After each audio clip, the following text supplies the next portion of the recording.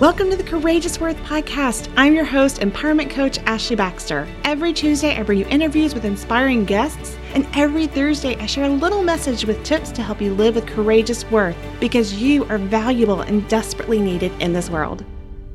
How do we enter conversations that we know that we need to have, but we're really scared to have them? A lot of times we can have these conversations where we're very nervous to have them, and sometimes we let those nerves and the fear of how the conversation will go keep us from even entering it at all, which I'm sure whatever situation is coming to your mind right now, you know that unless you have that conversation, things are either going to not improve and most likely get worse. So these are conversations that are with someone that typically, either we care about or it's the issue that we're discussing that is really causing pain in your life right now. And I know that confrontation is not fun. It is just something that I wish that we could solve all problems in the world with, some gummy bears or something.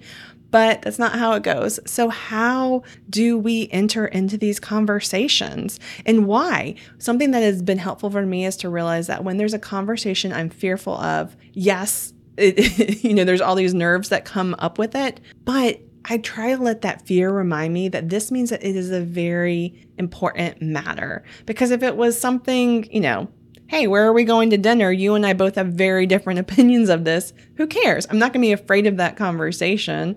But when it's something that you're fearful of, it's because either the relationship that you have with that person could be at stake, possibly. And so it could be whatever the thing is that y'all are talking about is something that is, matters a lot to you, or it's causing you a lot of pain right now. So let that fear be a reminder that no, this conversation is needed because it is something that is very important. And if it doesn't happen, it's just going to fester. It's going to cause more harm. It could hurt the relationship. It could hurt yourself. And let that, again, just be a reminder that this is a conversation worth having. So how do we do this? This is a practical tip that I created years ago, and it's helped me a lot.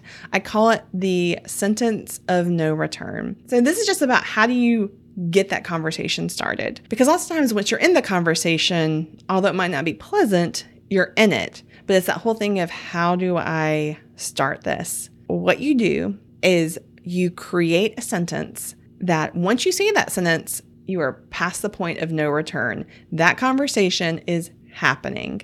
And for me, that's always been easier. It's like, oh, I'm scared to have this conversation, but I can muster up the courage to spurt out this one sentence really quickly. Whatever that looks like for you, it could be something where you're in a relationship with someone and maybe there's something that this person does that really hurts your feelings. Maybe you feel like something they do is disrespectful, and that's something that you constantly are experiencing that them doing. Maybe it's like, a spouse, and they criticize you in front of other people. So that sentence of no return could be simply that when you criticize me in front of other people, I feel so disrespected. That's it. That one sentence is going to start that conversation. My hope for you is that you can see, as scary as this conversation might be, that you recognize that it's a needed conversation, and you realize that the only thing that you really have to do to get it started is to create your sentence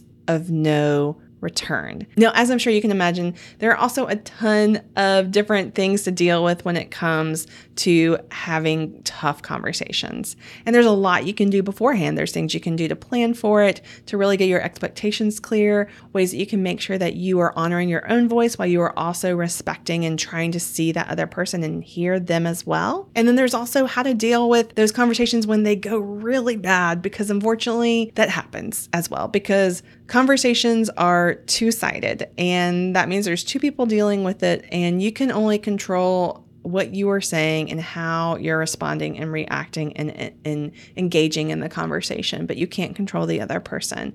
So we'll be talking more about how to deal with crucial conversations at different points, at different weeks. And so in order to stay in the know and have these tips to help you, make sure that you are subscribed to the email list. You can click on the link in my bio, and each week I email you once a week, and I just tell you the latest podcast episodes that have dropped from the latest interview, as well as little episodes like this with little tips and tricks.